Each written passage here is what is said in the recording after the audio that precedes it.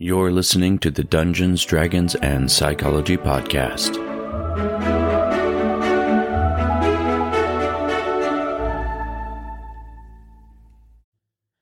Hello, Cyclothids, and welcome to the Dungeons, Dragons, and Psychology Podcast. I am your host, Robert Walker, and joining me today are my friends and gaming companions, Keegan and Kimothy. Welcome to the show, you two. Hello. Hey. So today we're going to be talking about character backstories. It's an integral part of character creation. In my opinion, it's one of the most important parts about having an effective character who stays tied to the plot and helps drive the story along. What are your guys' thoughts on character backstories? I know some people aren't even interested in them at all, and some groups don't require them. I think for all my games, I require a character backstory. What do you guys think about it? I need at least something, whether, especially as a GM, I need at least something to be able to say, okay, great. You find this interesting. I'm going to play with it and I'm going to lead you along with it. Yeah, I'd definitely say a character, like a backstory, is required for you to be more like integral to the world, especially since most of these worlds are like pre-built from what I've seen. So it's like makes it a lot more easy to get into the game when you're already like part of the world. Even further, though, if you're doing something where you're kind of building it together as GM and player, or even on a homebrew, you want to be included in the world in that space. Otherwise, why are you adventuring? Mm-hmm. So there's a lot of different ways about going about putting together a character backstory. I think one of the most interesting ways that I've read about, and it's something I've started to do a lot with my villains when I'm creating a villain, but it also makes sense to do with a character, which is as you're creating the character to conduct a character interview. This is meaning you're going to ask questions and answer them as though you were your character. So you can ask things about, how old are you? Why did you start adventuring? What happened on your very first adventure?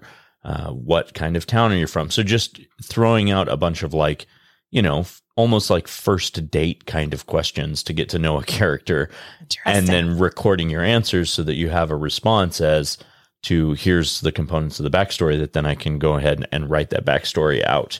Do either of you have anything that you've used in the past for writing a backstory or coming up with ideas for?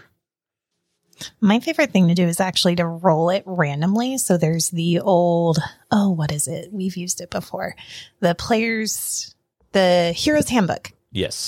From third edition. Yeah. Yes. Also Paizo's first edition Pathfinder DMG has the same thing where you actually roll randomly your entire backstory, and you have your like best friend, you have your mentor, you have a childhood event, you have the thing that made you start adventuring. And you can even go as far as randomly rolling what your relationship is with someone else in the party too.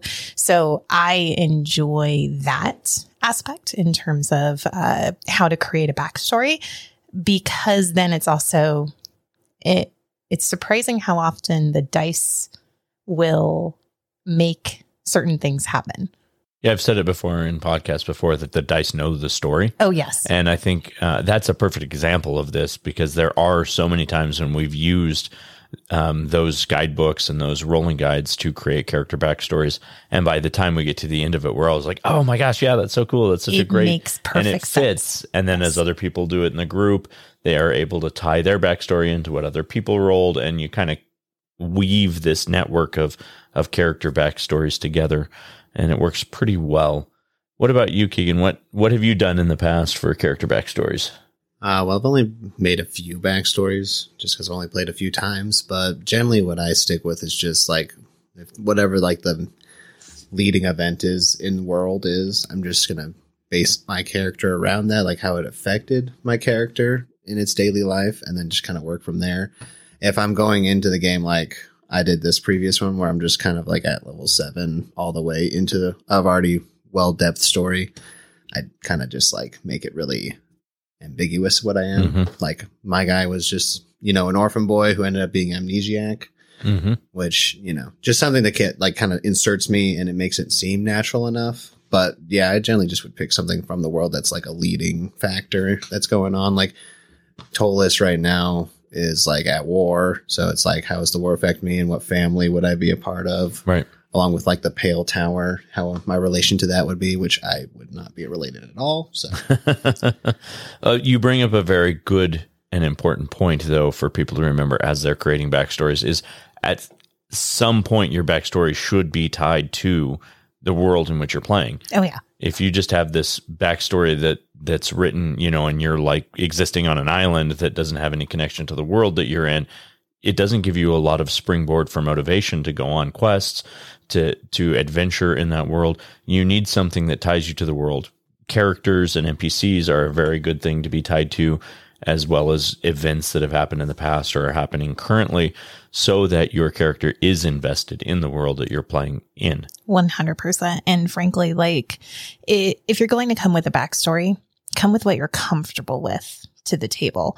Whether you have 4 pages, 4 paragraphs, or 40 pages, I can work with anything as a GM, but also don't write everything for me at the same time. Leave some holes for someone else to pick into, because like we discussed before, you might have a PC that's like, oh, hey, I can fill that spot for you. I can be your mentor. And now all of a sudden you have a relationship as opposed to just this random person. One of the things I think is really important as well in a character backstory is that you need to have places where your backstory is tied to other characters' backstory. Yes. Because you want parties work so much more cohesively when the players already start with some sort of formal connection or background that they've shared. A shared experience goes a lot further in keeping a party together. Well, I think the biggest thing, though, for a backstory, you have to start with like their alignment. Yes. Because that's like, if you pick that first, making the backstory just becomes a whole lot easier, because you're basically either built to this alignment or you've always been this alignment kind of idea. Well, I like that. Yeah, and I think in like evil alignments is a very good example, because if you start with an evil alignment as a character, then you generally are going to have an interesting story about how you got there. Oh, yes. Just because I think most people are typically good at heart, but there's something that turns them, down a different path at some point earlier on in their life, or at a various point in their life, that changes the way that they interact with the world to see it more cynically. And frankly, like, especially in that case, if you're going if you're going to play, I'm a evil PC. Okay, great. Communication's key. Make sure you're communicating with your table and your GM, but also let the GM write that too, because that person, that catalyst that turned or helped you turn evil in that case, they might actually play a bigger role in the overall narrative. Give them a name, give them how they met or something like that, but then let the GM have fun with that too, because then you're going to have a moment later on in the game where you get a mysterious letter and you recognize that handwriting. And oh goodness, what's going to happen then? You're right. DM involvement in backstories is a pretty important thing too, because it gives them the opportunity to then tie your backstory to their world and the things that they're creating. And the more overlap that exists between the characters and the world, I think the more successful a campaign is ultimately going to be. Oh, yes. Oh, yeah. So let me bring up one other idea. It's a concept that I talked about in my book a little bit, and I do want to mention it here because I don't think we've talked about it on the podcast before. But in terms of character backstories, one thing that always, I guess, kind of bothers me a little bit is when, you're starting a first level campaign and you've asked your characters to come create backstories, and then they come to you with this backstory that's like epic level story, which just does not make sense. First level characters are quite literally, by definition, characters who lack experience. So they need to have a backstory that has not garnered them the amount of experience that would make them actually starting as like a 7th or 8th or 9th or even higher level character. But it still needs to be interesting enough to be a springboard. So I'll contradict this a little bit, because frankly, I'm of the camp of Lord of the Rings fans that believe that Gandalf, when he fought the Balrog, was probably only anywhere from 5th to 7th level. But how old was he at that point? hundreds. Yeah. Yeah. Over 500 years old. Over 500 years old. So at the same time, I see your point, but I don't think that you necessarily need to have, you can still do epic things even at low level, because when you consider, like, if you actually look at, not everybody in the town guard is a 5th level fighter. Sure. But I think more the point that I'm making here is, if you're a 1st level character and your backstory says that you slaughtered a tribe of kobolds, you'd already be 2nd level. Okay, yes. So right. It needs to match the level at which you're starting. So I think your experiences need to be things that wouldn't have garnered you enough combat experience to level you up or enough roleplay experience to level you up. They need to be things that are important, like tragic moments, Sure. powerful events, things that are very powerful, very moving, but don't give you quote unquote game XP. I think Right. you can still play with that a little bit. I definitely have room for leeway in it. I'm not going to throw somebody's backstory out if they come to me and they're like, well, I used to be the leader of this town and I was, a prince or whatever and all this stuff. And it's like, well, at 1st level, you had how many years of Royal Academy training probably before you became, so that kind of stuff always is like, settle down. Maybe when we start a 5th level campaign, that backstory will work. But if we're starting a 1st level, give me something like, what happened on your family's farm? What happened when you were taking goods to market and your family was ambushed? Little things like that, where you've had some stuff happen that makes sense. It ties you to the world. It gives you a place to start your adventures. But I don't think the backstory should be, look at all these adventures that I've already had over the last 25 years. And, I'm for some reason still 1st level. Yeah, no, like I think with that, if you're trying to be like, I had legendary moments, like I was almost accepted into like the academy or like the battle school or whatever, but something prevented me from doing that. And now I'm in this group trying to regain my footing kind of deal. That would make more sense than being like, I was in the academy for 3 years and I gained all these abilities from fighting and now I'm back to basic for some reason. Right. Yeah, exactly. Unless like I got cursed or something. That would make sense. I think you can still have a 1st level, let's say, prince or princess or something like that, and have them be like a rogue. And the way that they got their talents is through picking the locks to get out in the middle of the night from the castle. I mean, you could do it. I'm not saying it's impossible. I'm just saying write it so that it makes sense. Oh, yeah. It's one of those things like, yeah, if you're like a 25-year-old prince, you haven't just picked up the skills that you would as a 1st level rogue. You also would have had, 15 ranks in knowledge, nobility, royalty, etiquette, like all these types of things that are taught to those in nobility day in and day out because their entire job is learning how to run a kingdom. Fair. Yeah, I guess if you're going to do that, you would have to like incorporate like something that debuffed you. Like I didn't gained pay amnesia attention or something. Yeah, I just straight up ignored all my teachings. Something that like puts you back down to level 1. That I could see happening. You do bring up an interesting point because I do think there was at one point Dustin, another member who plays with us in our group, had a character backstory that they had gotten all the way up to like 20th level in some organization, and then they had either betrayed the organization or the organization had betrayed them. And so as a penance or something, they stripped him of all his power through some sort of magical ritual. So I think in rare circumstances like that, you can go ahead and incorporate something like that. But even in that, you have to take in, as a GM, you have to take in, well, they still had, 20 levels worth of experience at one point, and they didn't lose all that knowledge. So how do you mitigate what they know because of their backstory with what they know because of their character sheet? Interesting. And I think that's kind of a hard question to answer. Well, that would just make it kind of like make it feel like that's their personal quest through this campaign. It's like, I need to gain my knowledge back. Yeah, and I think that kind of was it. It was like they were trying to regain their status or regain their place of power. But they wanted to, I believe he wanted to keep all of the memories and everything that he had from before. That's harder. So it made it a little tricky. It was a very unique situation. But I think little things like that are possible. You can have unique stuff, and there's always exceptions to every rule. It's just more on the DM's end, whether or not they'll let that go. Which, I mean, the story should be like what the DM wants, really, because they're making the whole campaign. So it's like, don't make a story that's going to be super unreasonable is also a thing. Consider what they've already built. It's a labor of love. Mm-hmm. Yeah, it takes a lot of work, I've seen, to be a DM. It does. Another thing probably to talk about that's, I think, important part of Backstories is figuring out a voice and mannerisms for your character. That always doesn't appear on the pages of the words that you write for a character backstory. But I think it is important to have an idea when you come to the table of how you want them to sound.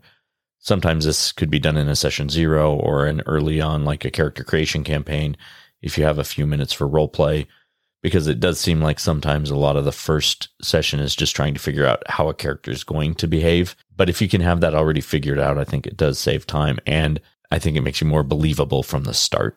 Agreed. One of my favorite things to do is to bring a prop for my character. I wear glasses for McKenna, my current PC, because she was originally like a librarian, really super smart. She's a wizard. So I wear glasses to help me get into mind and character for her for a game.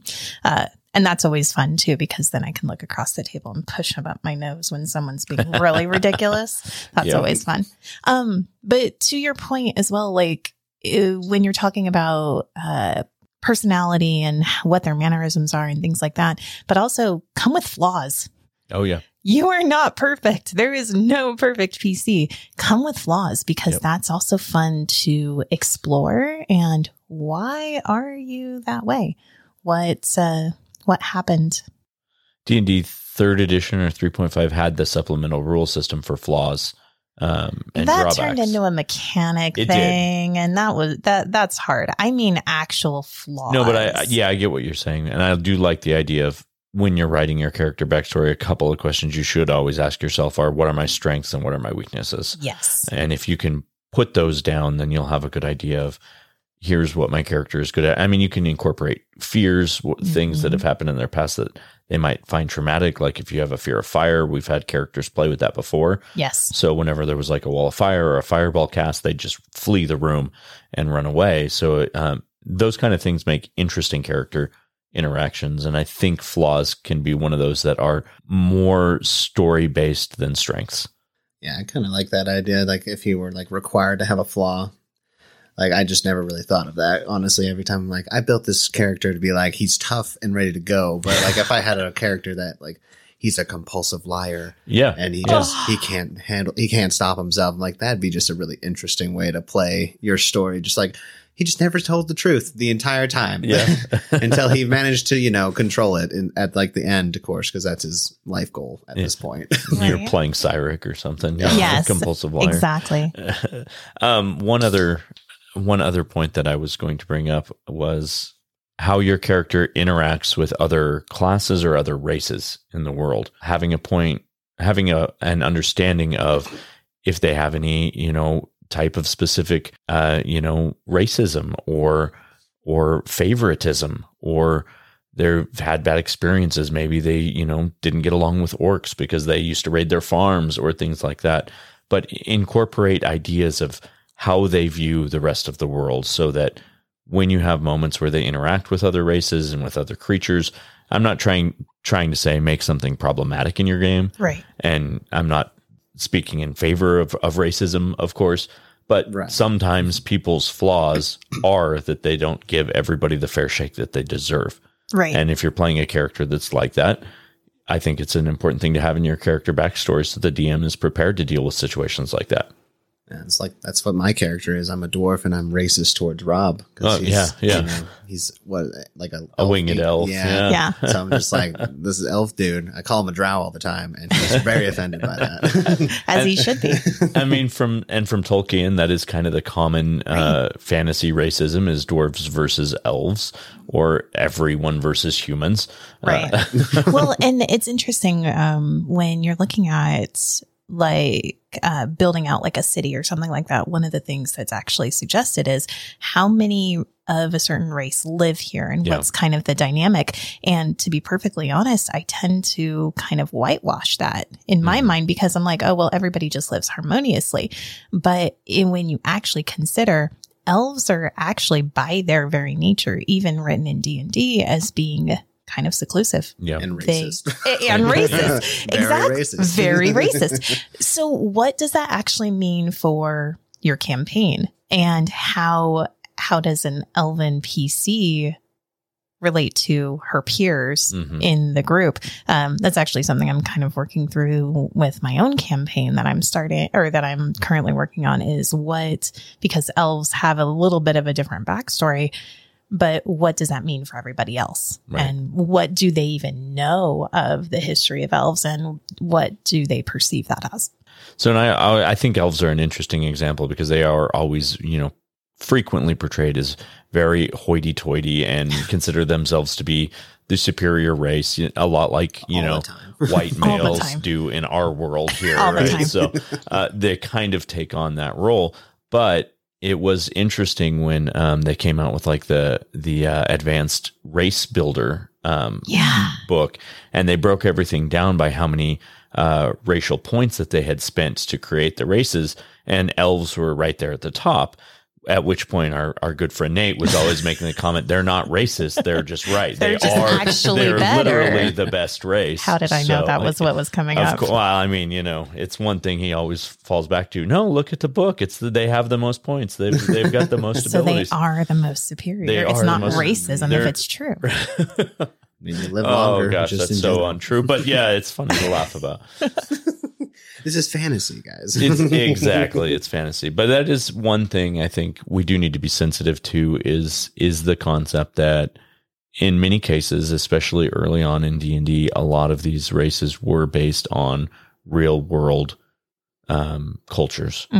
And so you do have to be cautious when you're portraying some of those cultures and when you're embracing some of those kind of old school D&D ideals of which classes are racist, or which races are racist and which ones don't like other ones.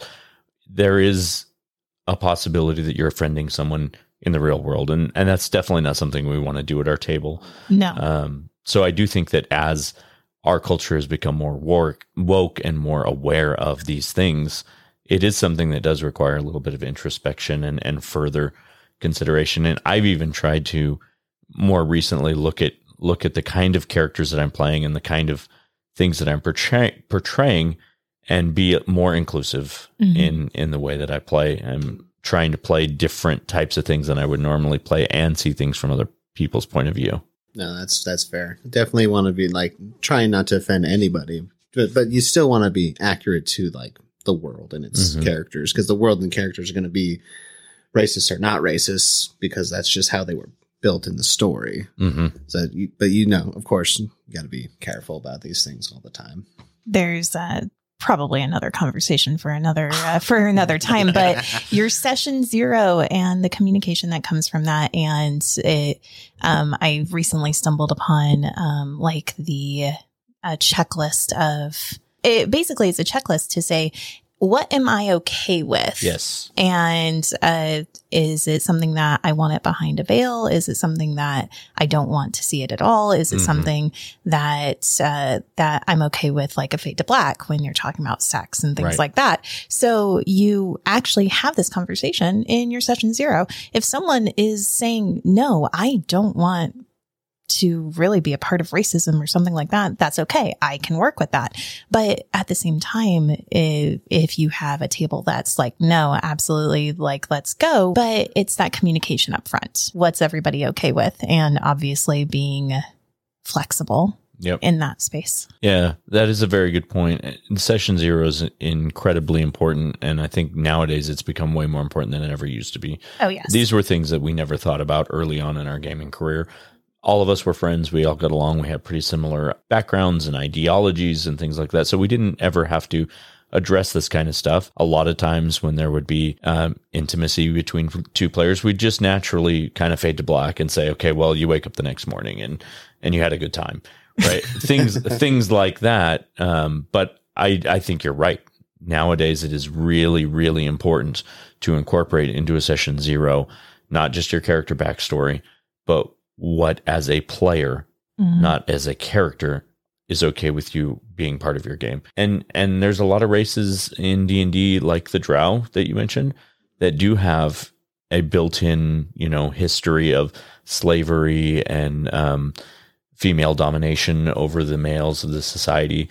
And you have to address whether or not those things are acceptable in a game. If you want to stick to the canon as the way that the creatures were originally written, or do you not want to incorporate that and go with more of a modern 5th edition kind of ruling where that they don't have the slavery rules. They don't have that type of a interaction anymore. So very good points, Timothy. I definitely got to think about all that, I guess, at this point, because just got to be careful, honestly. And there's people out there who will, some people are just thick skin. It's okay. I can accept whatever you throw at me. Mm-hmm. Other people are like, no, that's not okay at all. And I don't even want to be a part of the session. So, it's just more about having fun. Yes, exactly. The DM's going to definitely, that's another thing the DM has to juggle around with. It's just let's just make sure the game is, everyone can enjoy it at the same time. Because some people are like, I want this to be as accurate as possible. Mm-hmm. I don't want any kind of straying from what the canon is. And so it's a big hurdle, especially with your backstory, because backstory can really affect a lot of that. Well, I think tying it to your backstory is a good thing to know too. And in fact, it might be a good thing to do a session 0, or at least ask those kind of questions before you get to writing your character backstory, because there's a possibility you might not want to include those kind of themes in your character backstory if somebody at the table is not going to be comfortable with them in the first place. Multiple session 0s in some cases. Right. Yeah. So you could have a session 0 to talk about the do's and don'ts of this game. Mm-hmm. Go write your character backstories and then come back together and do your official session 0 where the world is introduced and the characters are introduced and you get that first opportunity to find your voice and interact with each other. I like that. Okay, let's move on to tricks of the trade. Okay, in today's tricks of the trade, we are just going to give one idea each, or maybe more if we keep coming up with some ideas of what might make for an interesting character backstory. So whoever would like to go first, just speak up whenever you've got a thought, and then the rest of us will chime in. It looks like Timothy has got an idea already ready to go. So I was the one pointed at. Everybody always has the trope of my parents died, and that's why I started adventuring. Your parents are alive. They're happy and healthy and everything's fine. You have a big brood of siblings. You have a big family. Start with why. Why did you start adventuring? What happened that made you leave this idyllic family to go and adventure? Have a interview with yourself of what are you trying to accomplish? And also it gives the GM as well as the players other people to interact with at the same time. So what if something happens to that family? Having a lot of family members alive is a good opportunity for a DM to motivate a player. Oh yeah.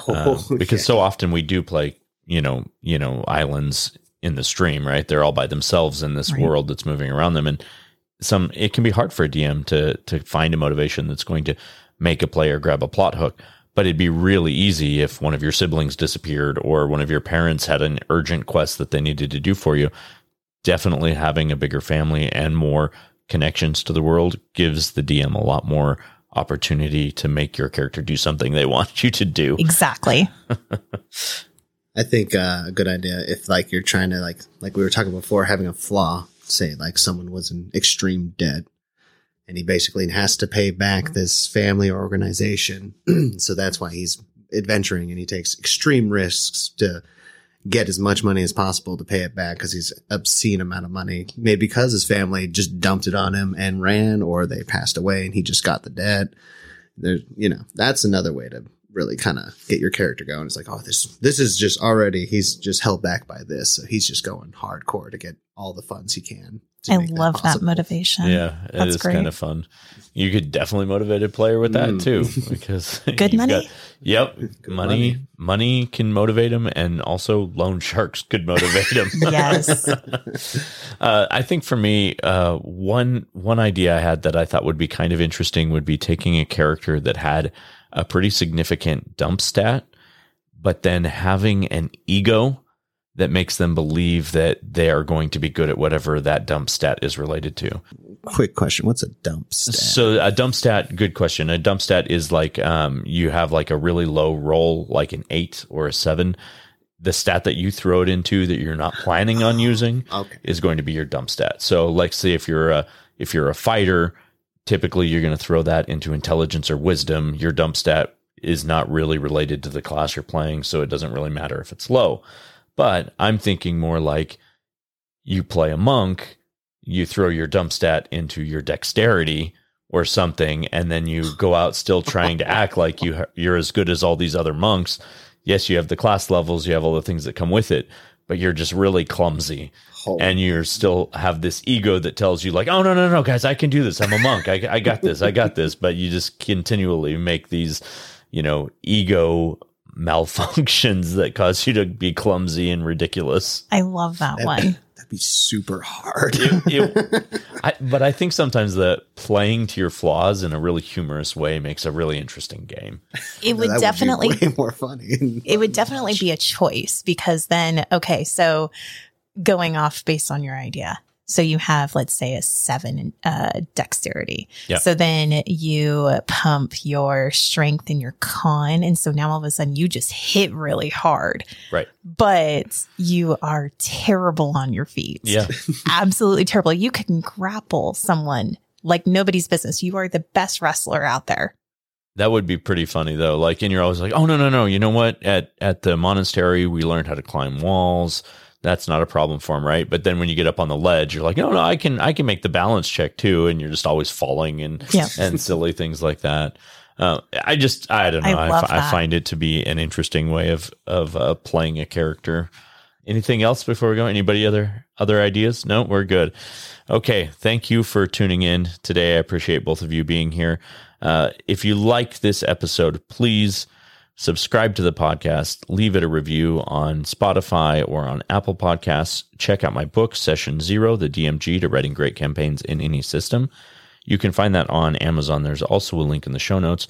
And if you have any ideas for future episodes or things that you would like us to talk about, or you just want to drop me a line and talk about something or collaborate with me, go ahead and send me an email. The address is all one word, dungeonsdragonpsychology@gmail.com. And we will see you later, my Psycholithids. Until next session.